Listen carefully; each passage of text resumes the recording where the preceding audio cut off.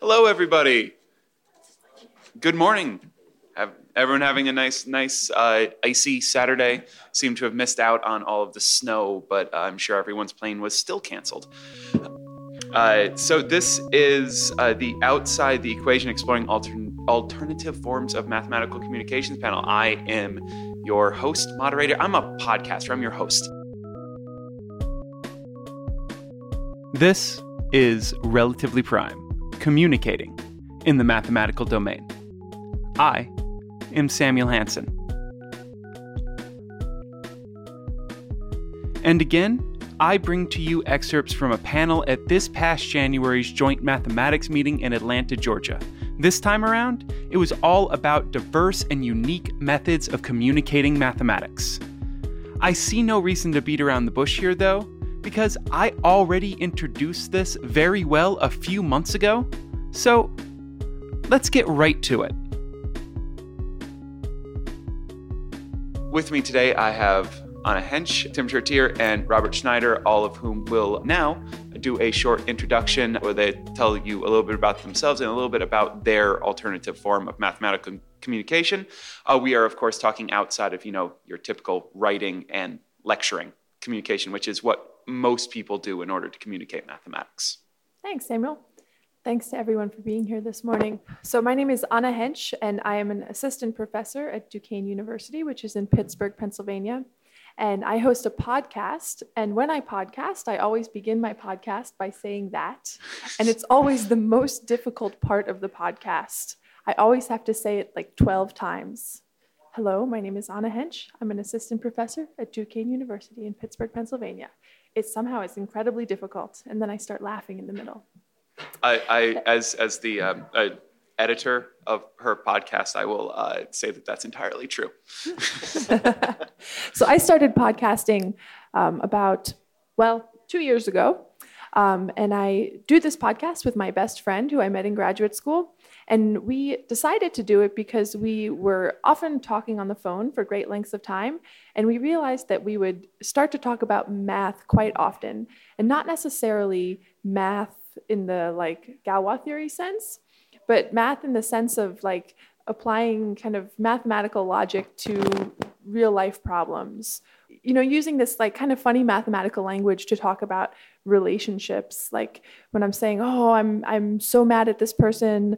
I just hate them," and she would say, "Well, don't you think that maybe you're almost approaching the point at infinity that perhaps you're going to love them soon?"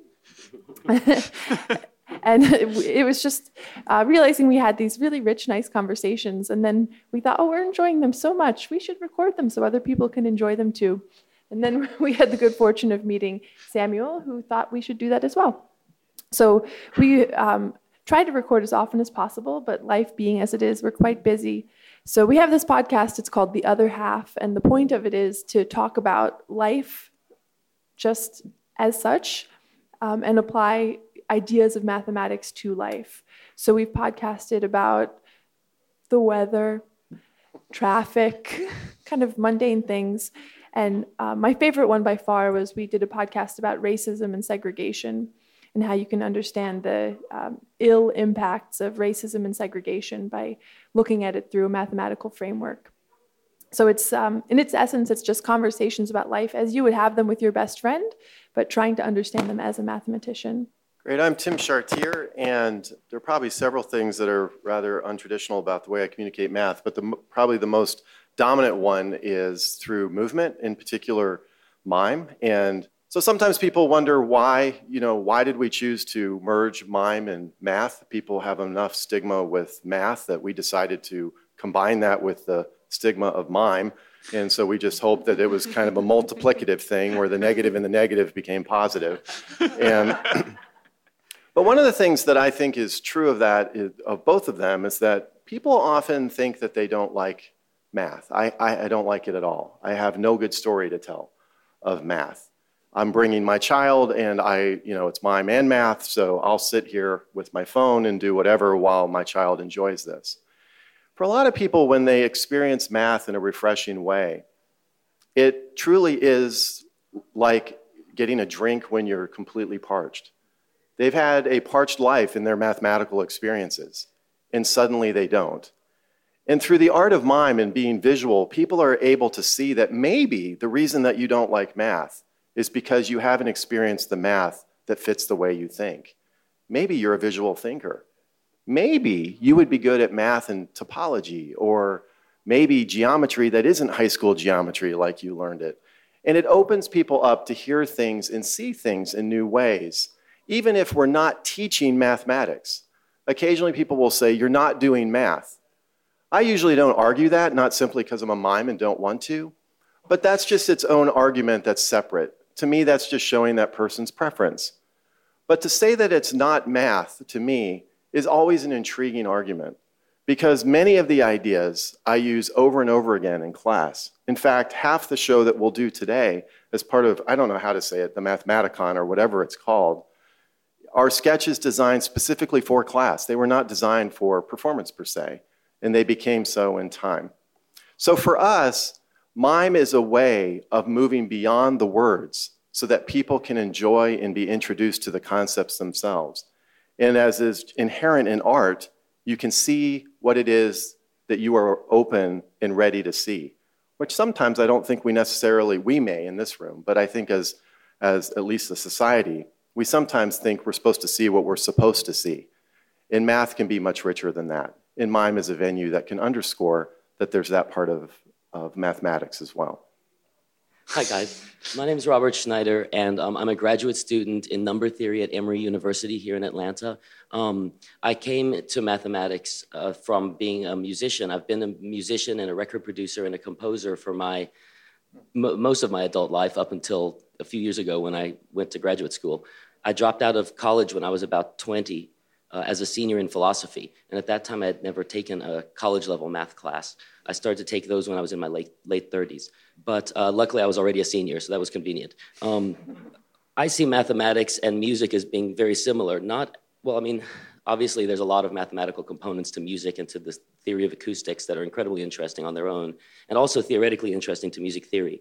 But, it's like, who are we as people? We're like minds, and we think things and we feel things and we feel a need to communicate these things. And we want to transfer our thoughts to other people and we want to get those thoughts back. And like visual art or music, mathematics is sort of a non-verbal language that expresses ideas and emotions, just like language does, but it expresses them in a different way and in a fairly subtle way. And in mathematics, much like music theory, there's a terse language that's incredibly more varied than music theory. That sort of, allows you to represent on paper your ideas, but those aren't the real ideas. The ideas are these huge things that are hovering around the paper, just like a symphony hovers around the score. And my interest in expressing mathematics through music is not coming from the perspective of a mathematician, because I come to mathematics from the arts. For me, it's a creative, enjoyable act, as it is for everybody. Obviously, but that's my interest in it is mainly in that, as opposed to its usefulness or its truth. To me, it's about beauty and sort of mystery, like art. And for me as a composer in music, I am interested in exploring different sounds and combinations and patterns that haven't been heard before. Our brains and our ears and physical objects resonate readily with, for instance, chromatic scales, things, Pythagoras basically discovered music theory as we understand it, in its simplest form. But yet, there are so many possibilities with sound, of ways to combine sounds and to express feelings through them. So my interest, I suppose, in using mathematics is in composing using patterns and ideas that haven't been heard before, that might create new brain, neural connections and maybe new ideas in the listener, and that can allow me as a composer to feel different feelings that I haven't felt before, and then to try to stimulate those in listeners. So I guess for me, I love to use mathematics and try to find ideas in math to, explore and then transmit these different ideas and sounds. For example, I kind of came into the math community exactly 10 years ago because I was invited to speak at Math Fest. I was on tour in Europe with my band, and I had that year sort of been experimenting with a musical scale based on logarithms. You can basically just tune the notes of the scale to the logarithms of whole numbers. The notes get closer together as the logarithms do.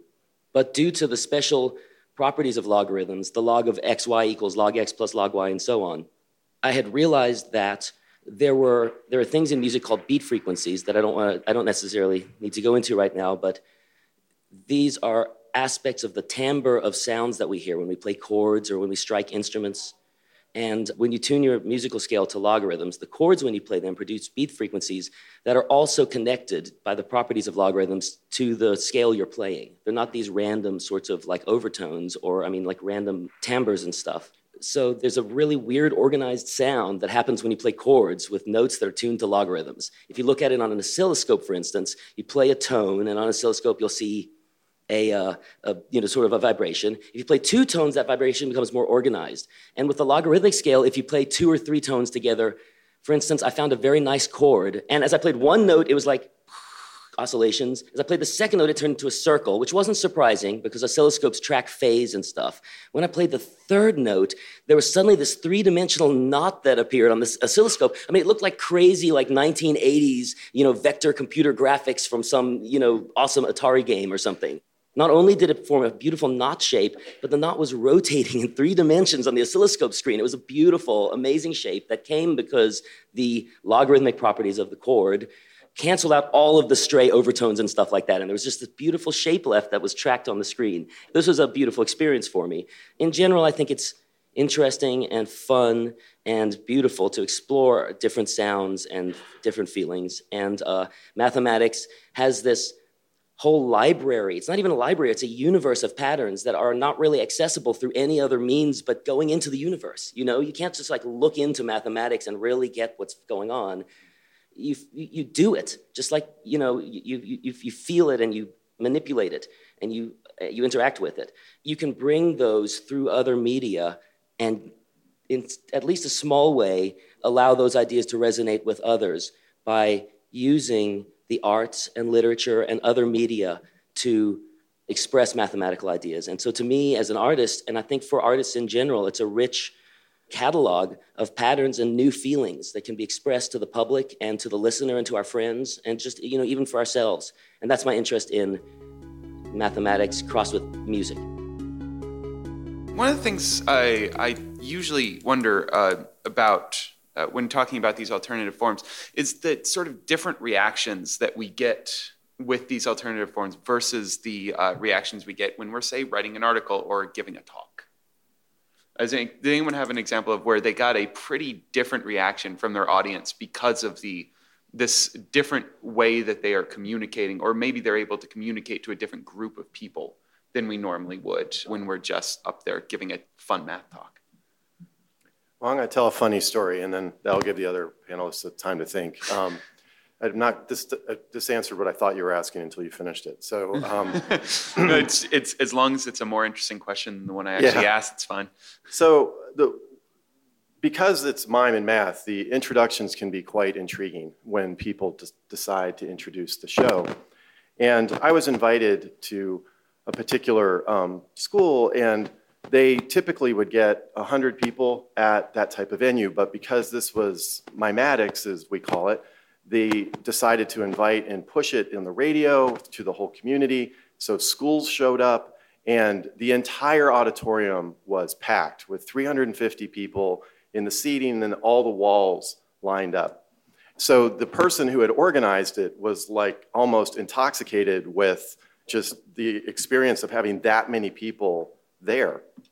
And so when he got up, I think, like, if you see students do this, where you see their mind go blank, and he walked up to the microphone, saw all the faces, and then I saw his mind just go, whew, and it was like, oh no, I don't know what's gonna come out now. So he said, we've never seen Tim Chartier do any of what he's about to do, but we figured anyone who was bold enough to do mime and math together, we just had to see.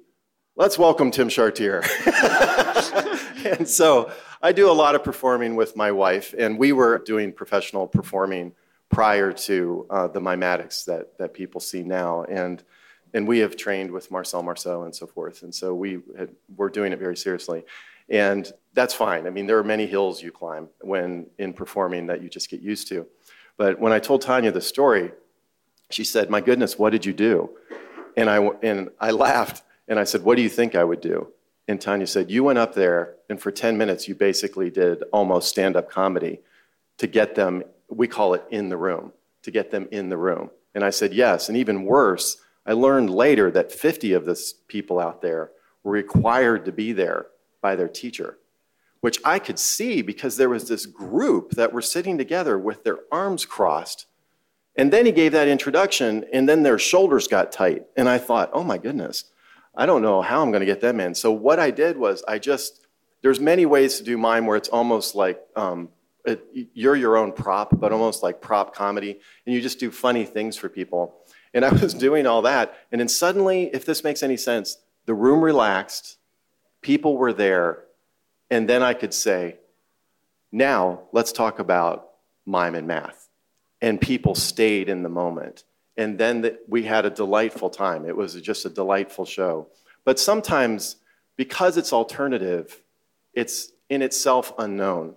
And so there's that unknown factor that example was just the introduction. Other times it has nothing to do with the introduction. It's just the nature of the art itself, is that we always think, what's the first thing we're doing? Because we don't know what the room will be like. People have a preconceived notion of what it's going to be, like mathematical content is going to be dull. Oh, it's not for me. You're pairing it with miming. I'm pairing it with audio, which doesn't seem to sit well with math. So you are up against this wall of like, oh, no, that's not for me. But it's been such a really fun experience to release this product and have people like it who had no idea that they would. Because we're kind of talking about things that you would talk about anyways. And people have this idea that math is equations and numbers and this kind of dull stuff, quadratic formulas, and not things that you would ever see in your life. So just having a casual conversation with your girlfriend about this or that, and then suddenly realizing 20 minutes later, oh, we've been talking about math the whole time. It's particularly people who I know who have this like extreme math aversion, to show it to them and have them come back and say, oh, I really like that. That's math? Oh, well, I guess I like math then. Okay. It's really nice. So that's been my favorite thing. I think that answers your question. Yeah. So I think I need to speak in a slightly larger sense about the effect of mathematics and music on people that I've observed outside of my own. Because we're talking like me sitting with two friends and like playing some chords and them going, oh, it makes my stomach feel kind of funny or something like that. You know, it's not like a public response. And that happened. I think, for instance, there's a composer named Lamont Young. And Lamont Young is a mid-20th century composer. He's currently a composer, but he started composing in the mid-20th century. Lamont Young, well, his philosophy is that sound evolves over time in the air and in space and in the listener. And sounds should be extended for a period of time to allow you to really taste them, let them soak in. And so he writes about this stuff, and he talks about how music is just chopping the sound up into all these little islands of sound and taking away the most beautiful property of it. He's basically saying like rhythm and melody are bad, and like, which is like crazy. I mean, it's not crazy. It's really, really just different and futuristic. So anyway, his composition, The Dream House, is a chord of about 37 or 38 sine waves that are all co-primed to each other in wavelength. And they're tuned to prime numbered wavelengths in some way, or maybe prime numbered frequencies, actually. And because of that, he sets up these standing waves in the room. And the standing waves give a spatialization to the sound. You can walk through it and feel the sound in your body. And the sound is different at every point in space due to the coprimality of all the waveforms that are bouncing around in the room. He sets it up in a very scientific, acoustically optimized way.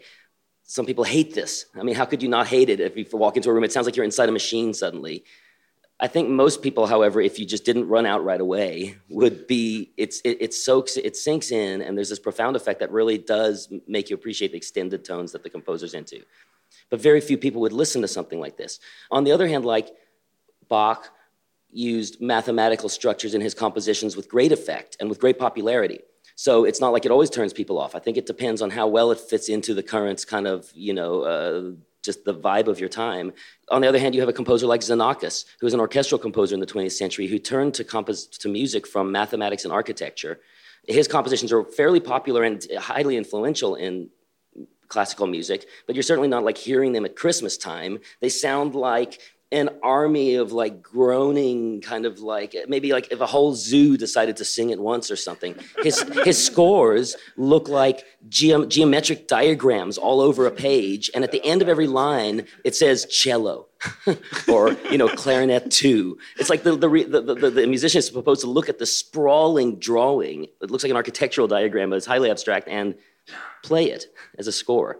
He's sort of like what I would consider to be in the middle of upsetting people's stomachs, although when ideas like this have been introduced into music, it's famously so that the audiences, at least upon the first listening, will hate it.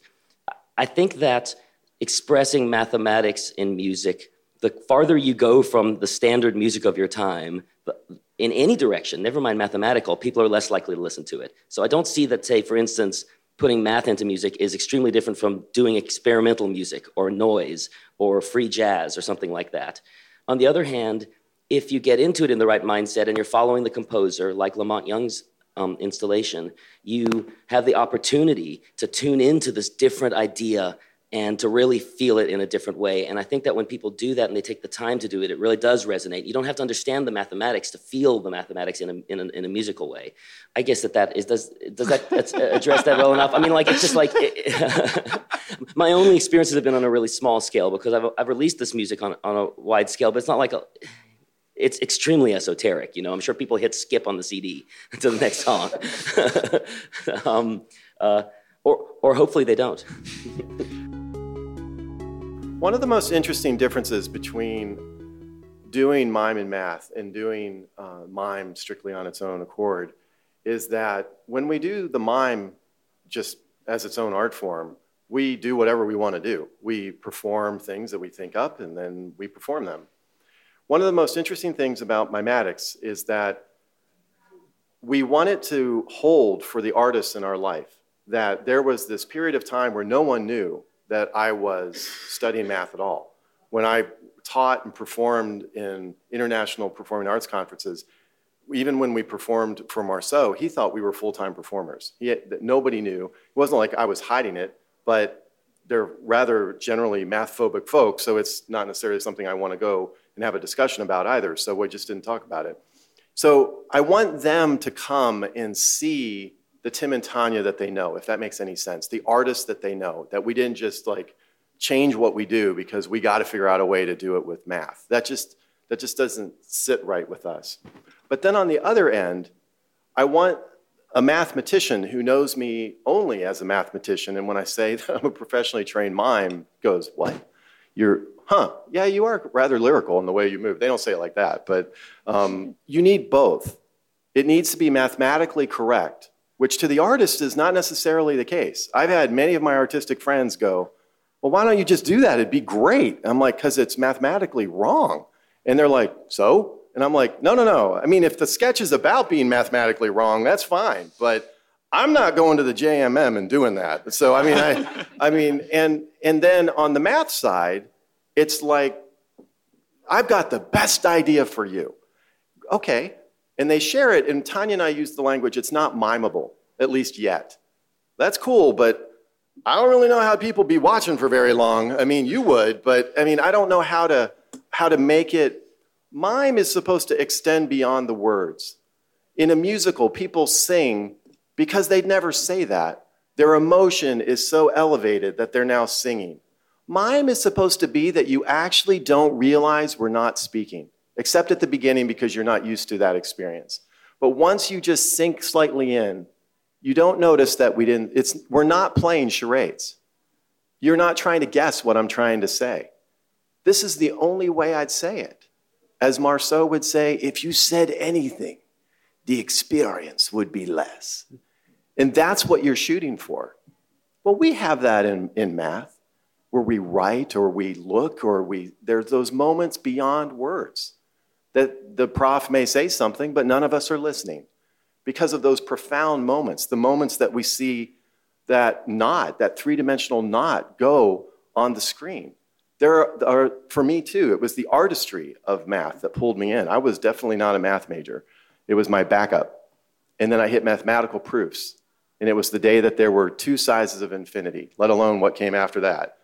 That was the day I went, wait a minute, this has a place for me. Because up to then, I kept assuming one of these days I'm tapping out. I don't know why, but I'm just so different. And I said to someone last night, I was way more artistic in my general just way of behaving than I am now. And the person went, really? And Tanya went, oh yeah.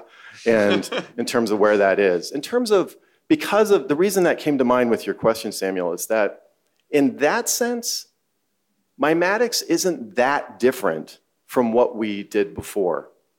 However, there are versions of mime that I've yet to figure out how to put in to mimetics. I can't, it drives me nuts because we'll do our normal performing and these rich sets of mime come out that we perform.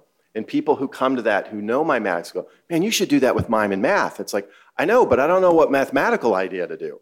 I can't wrap my head around it yet. Or I know what it is, but I don't know if I can adhere to the math while I'm doing it because it's so artistic that I haven't gotten my brain to think that, if that makes any sense. Like, I'll take too much artistic license with it at this particular time. So it takes time for those things. The ideas grow, and these are in infant stages, and some of them will be infants forever. They don't have to grow up. But the thing that I love is when we go to particularly universities, and you have professors sitting with their families, particularly the children who are not the math lovers, and they sit and they point, and they talk, and they giggle, and they share, even though it's like a Pixar film, not that I'm at the level of Pixar, but like in Pixar, where you're both laughing, but not necessarily at the same thing, and yet at the same thing. And when that happens, for me, that's a very special thing, because I think that is definitely there in mathematics. And when we can do that, it's very special. Just like last night at Colin Adams' performance, where my daughter would turn, she's 10, and would be laughing at this sketch that I'm laughing at because I'm a professor. And she's laughing at because I don't know why. I'm thinking, why is that funny? You know what I mean? But it doesn't matter because it transcends both of us at this other part. And that's what makes podcasts beautiful. That's what makes music beautiful, because those experiences are so different than what I do that allows me to enter math for myself in a new way as well. So in order to give something the mathematically perfect definition or theorem or something like that, can oftentimes include all of this language and things that a lot of people don't necessarily have. And so there's that perfect from the book version of math, and then there's the version that you can give to the public that will let them understand almost all of it, but not necessarily all of it. And I was wondering if y'all could talk a little bit about how you will approach like taking one of those harder problems and modifying it just enough that you feel mathematically comfortable using it, but that it's not necessarily the whole thing. I was the AAAS Mass Media Fellow in 2013, and I was working at the science desk at National Public Radio in Washington, D.C., which was fantastic. And while I was there, I was kind of a mathematical quality control consultant to science stories. So people would have me like double check their arithmetic on their science stories. And occasionally I was able to write a mathematical story for the air. This happened very, very rarely. And I was always really excited when I got to write a math story for the air, because there are so precious few mathematical stories on the radio. I mean, it's possible that maybe you've never heard one. I would say there's maybe one a year. So I was so excited when I was asked to write a story that was somehow loosely related to the Poincaré conjecture. Of course, I had to make this palatable to a radio audience. I had to kind of buff down the edges to make it something that you can talk about without any visual aids, and that people aren't just going to tune out immediately. So I wrote some little story about holes in things and surfaces and this and that, and it was maybe a 45-second spot on All Things Considered. And I was really excited about it. I wrote it with Joe Palca, who's a fantastic science journalist, and I felt like I was doing the right thing for my profession, somehow getting math on the air. And I was just really amped about it. It went up that evening, like on the commute home time, whenever All Things Considered is on. And the next day, I came into work to heaps of hate mail from mathematicians, which boggled my mind. Heaps, not heaps, but at least 5 emails had been sent to the editor on my desk saying that I had inaccurately represented the Poincare conjecture, and you forgot this part, and you didn't mention the higher dimensional this and that. And it just made me so mystified when I thought, like, here I am, a mathematician, putting math on the air for you, and it's exactly the mathematicians who are kind of wagging their finger at me. So this has been something that I took that to heart, and I think about it often when I was working at NPR, now when I podcast, and when I write my blog, about where it's safe to kind of file down the edges and where it's not. And I wish that as a community somehow we could be a little bit more understanding of what it takes to bring math to the people. That as a community, you can't give a fully formulated theorem with supporting technical lemmas and multi-page hypotheses and expect anyone to care. They simply won't. I know we do, but we're good like that. That's just something that I think about, and I don't like to call it lying, but in my mind I do. I think, is it okay for me to lie on this? Is it okay for me to kind of just file down the edge just a little bit, just so it's a little easier to swallow. I think that it's really unfair that a bunch of mathematicians wrote about your story, because if you want to read the news story about that result, you have to read the paper. That is the news article that contains all the details. It's not like, something coming off of The Wire and it's got all the details in it and you have some standard journalistic way to write it. It's like, seriously, like, if you want to read the story, you have to read the article. And that is the news story. All you're doing is giving the headline, basically. And the headline for a math story happens to be 45 seconds long. It's a really long headline. But it's a long article, presumably. I think that part of the issue is that if you have an idea you want to express to somebody, you have to talk to them in their language. You can't go up to somebody that speaks Spanish and start speaking German to them. And I think that no matter how deeply you feel the idea, you have to speak it in the way that the person's going to understand it. So I think that what you call lying, it's appropriate because we all learn a little math, like we're like little kids and we learn to write and draw and we learn a little about music and we learn a little about math. And maybe some people go on and they're poets with their language skills, or they're artists with their drawing that they learned, or they become musicians having learned to play the xylophone or whatever as a child, but far fewer people go on and do mathematics just as a hobby. There's not a venue for it. It's not like you can join the math group at your church or something like that. Like you can join the choir, you know what I mean? It's like it's a rarefied but still comparable medium, and it's something we all learn as children, but our skills stop with mathematics. Our skills stop where it's useful. You stop learning math at the point that it gets more esoteric. So that's why there's this misconception about math. Oh, well, it's just this boring, useful stuff. Well, yeah, it is boring and useful, just like when you learn grammar. It's just that you mastered grammar way earlier and you're able to start reading literature in middle school. In mathematics, you can't read literature until you get into, say, your sophomore year of college or something, unless you're really, really motivated. So you don't have the exposure to these bigger ideas because you stop learning at the point. It's as if you stopped learning about poetry because you didn't like learning grammar. And I think that, I'm not trying to argue the point. All I'm saying is that most people are able to go into poetry and go into art to some degree and go into things like music in their schools or their orchestras or their churches or rock bands. And most people aren't able to push through at the right age to get into the comparable kind of realm of mathematics that's more like literature or playing music or something.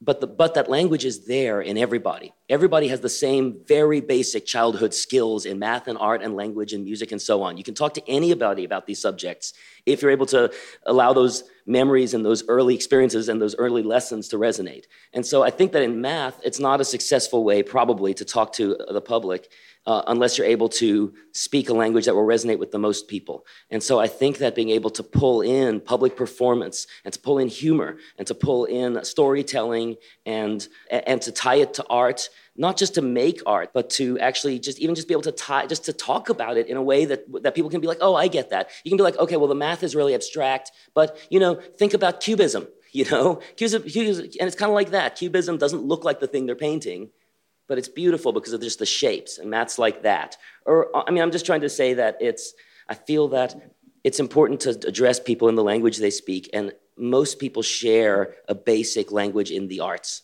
as well as in math. And I think that these all tie together in early memories, and you can stimulate the math feeling by stimulating the other feelings around them. So if you talk about history and stories and music and things like that, I think that helps prime the mathematical sort of ideas to kind of emerge in people where they have kind of become dormant. So for me, even in writing a math paper, it would be nice to have a math paper where at least like the first 2 sentences your mom could read and be like, oh, that was nice, or something like that. You know what I mean? It was nice, and then I didn't understand it. But I think it's good to try to be friendly and to try to stimulate the more sensory sorts of memories and feelings in people when you can. And I would think that is why the mathematicians were off base, because you were doing the right thing. One of the things we often say in a show is that mime is just our communication style. This is the way we communicate math. If that's been special for you, what is your way? What are your interests?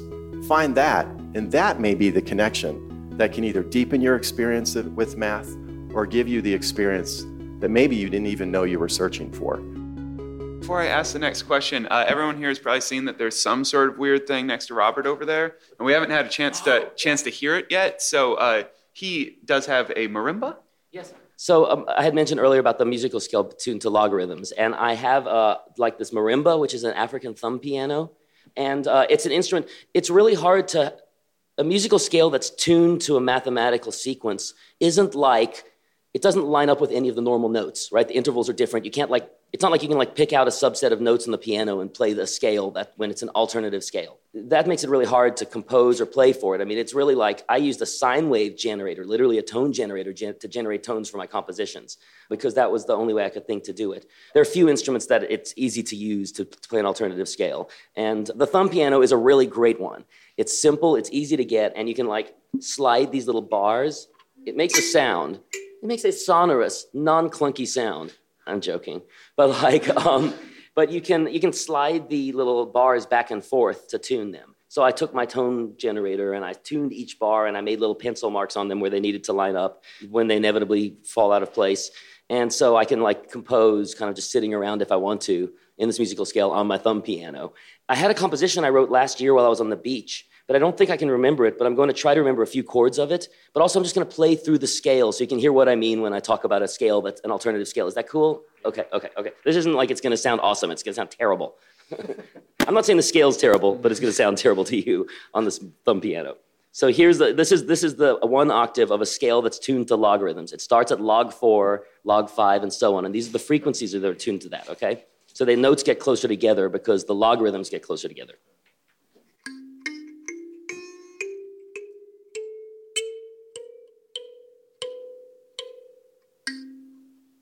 So those notes, it starts out sounding kind of similar to the regular scale. Kind of starts to go off because the logarithms are spaced quite nicely at the bottom of the scale. They sound musical, even by our standard feeling for music. But at the top of the scale, you get sequences like this. They're almost microtonal, and so these are tones that are much closer together than what we normally hear in a musical scale. Our brain, when you hear something like this, your brain just it stretches. It wants those notes to get pushed up to the ones that you're used to hearing. You know, those notes, they're not just vibrations in the air. I mean, our brains actually our neurons fire off at the rates that we hear these notes. They want to hear your brain wants to hear the notes sound right, okay? But they don't. It's a different kind of scale. The first time I played it, when I was able to transfer it to a synthesizer keyboard, it was the weirdest experience because I'm so used to the keyboard sequence of notes as a musician and a songwriter. And when I played it, it was I said to my wife the first time I tried it, it's like my mother turned around and spoke to me with a man's voice. It was so shocking and strange, and but in any event, you can pick out subsets of the scale where there are these beautiful harmonies that are, in a sense, they're more sonorous than the standard harmonies because their overtones and their timbres are also part of the scale, which isn't possible with the standard tuning. For instance, I'm going to try to pick out a few chords.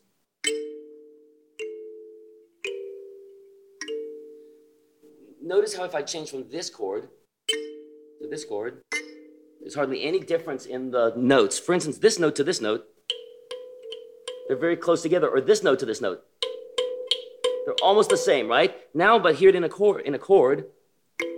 That sounds pretty nice. Now let's try the one that's right next to it. I mean, it's almost the same note. It sounds kind of sour or something like that. And they're just right next to each other, but you hear this ugliness or this niceness. The niceness, when you can get it, it's very, very nice. That's a chord you've never heard before, I presume. But then something like this, that's a chord you don't want to ever hear again, probably.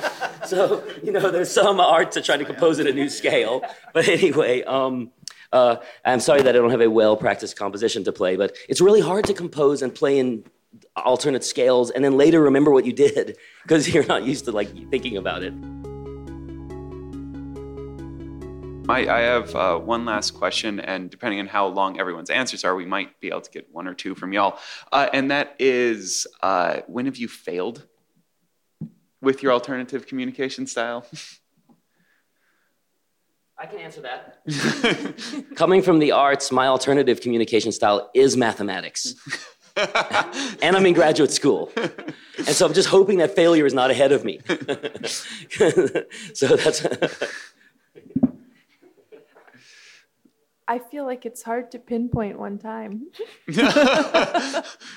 What, because everything has gone off so well, or because there's been so many failures? Well, I feel like the good ones really stand out, and then the bad ones you just kind of repress. I don't really like to think of anything as success or failure. They're just part of the journey. And if you think of, I often talk about, if you think of things as failure, then you don't necessarily thinking of them as, most of your successes come from those times that were challenging. So I don't know, but it's not quite what you're asking, but yeah, I'll agree with that entirely. Yeah. Almost everything good I've ever done happened because I failed at trying to do. To me, failure just isn't a bad word. It's just failure is just something you tried, it didn't work, and then you tried it again and again and again until it did. And they're the things that always taught me the most are the failures. And one of the things in MIME is we're developing new sketches right now, and the first time we do it, it's not people's favorite sketch. So we will very intentionally place it between two much stronger sketches so that people aren't like, whoa, what happened to this show? And as an artist, I have to try new things. And I remember the first time I saw Marceau do new material, and it wasn't that great. And it was fun, but it didn't have the depth and the robustness of the other sketches. And Tanya and I turned to each other and went, wow, his sketches grow up too. And so sometimes they're failing because they're learning to walk in the sketch itself. And other times just because it's just not a good idea. But, I'll tell you, I know the time I had the worst bomb ever. That was hilarious. Yeah, I knew I'd think of one. All right, so I was asked to perform at a Renaissance festival. And so I'm a stage performer. I'm not a street performer at all. And you do mime, I know, but you train in these things, how to get an audience, how to keep an audience. I don't know how to do that. You sit down and now you're in my audience. So they said, well, you come and you'll be on stage. Yeah, sure. And so I get there and they say, okay, well, we're going to put you on this little pagoda. And so it was this circle thing with no room. And I was like, oh my goodness. And then I was at the entrance and it was high school days, 10,000 high schoolers descending on this place, walking in. Well, they're walking in and they're all cool, thinking that, somehow the rest of all these high schoolers are looking at them, just measuring their coolness. But whatever, that's what you do. So they're moving in and I'm thinking, what in the world am I going to do to get them to look at me? Because it's basically street performing. And so I decide that I will just do highly stylized movement and then move into just illusions. Because people will stop for that. If it's stylized enough, you look weird enough that you'll look. Because what is that? And then if the illusion's strong enough, they'll stop because there's nothing there. And that's just really good illusion work. It is captivating. So I just started with that. And then I had 100 to 150 kids standing there. I was like, there we go. And I was brought to do mime and math specifically. That's what they wanted, not mime. They wanted mime and math. So I totally had them with the mime. I was like, man, awesome. Marceau would be proud, although he doesn't like street performing. But nonetheless, he'd be proud because I used lyricism and all these techniques to do it. And then I go, how does this relate to math? So I had 150 people, 145 walked away. Like, literally. How does this relate? I mean, it was like everything I know to keep people engaged. And then 5 students were standing there going, yeah? So then I did it for them. We had a really nice, intimate experience with the infinite rope and and I asked them the questions. But I don't know. I mean, it just wasn't the venue for that. So that was the best I could do in that venue. And as the day went on, I did less math and did just more mime, and because I didn't know what else to do. And so someone else maybe could have done it, and I would have enjoyed seeing them do it. But with my skill set, that was the best I could do. It's a great story. So I'm glad it happened. Do we have questions from the audience?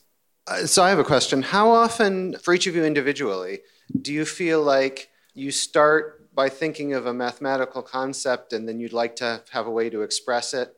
And how often are you just doing something and you think, oh, there's probably some mathematics behind this that I should incorporate?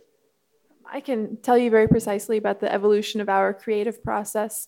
So my co-host Annie and I, the way it goes is one of us will be reading the news or seeing an article, and we'll call the other and say, oh my gosh, did you see this article about such and such? Go read it.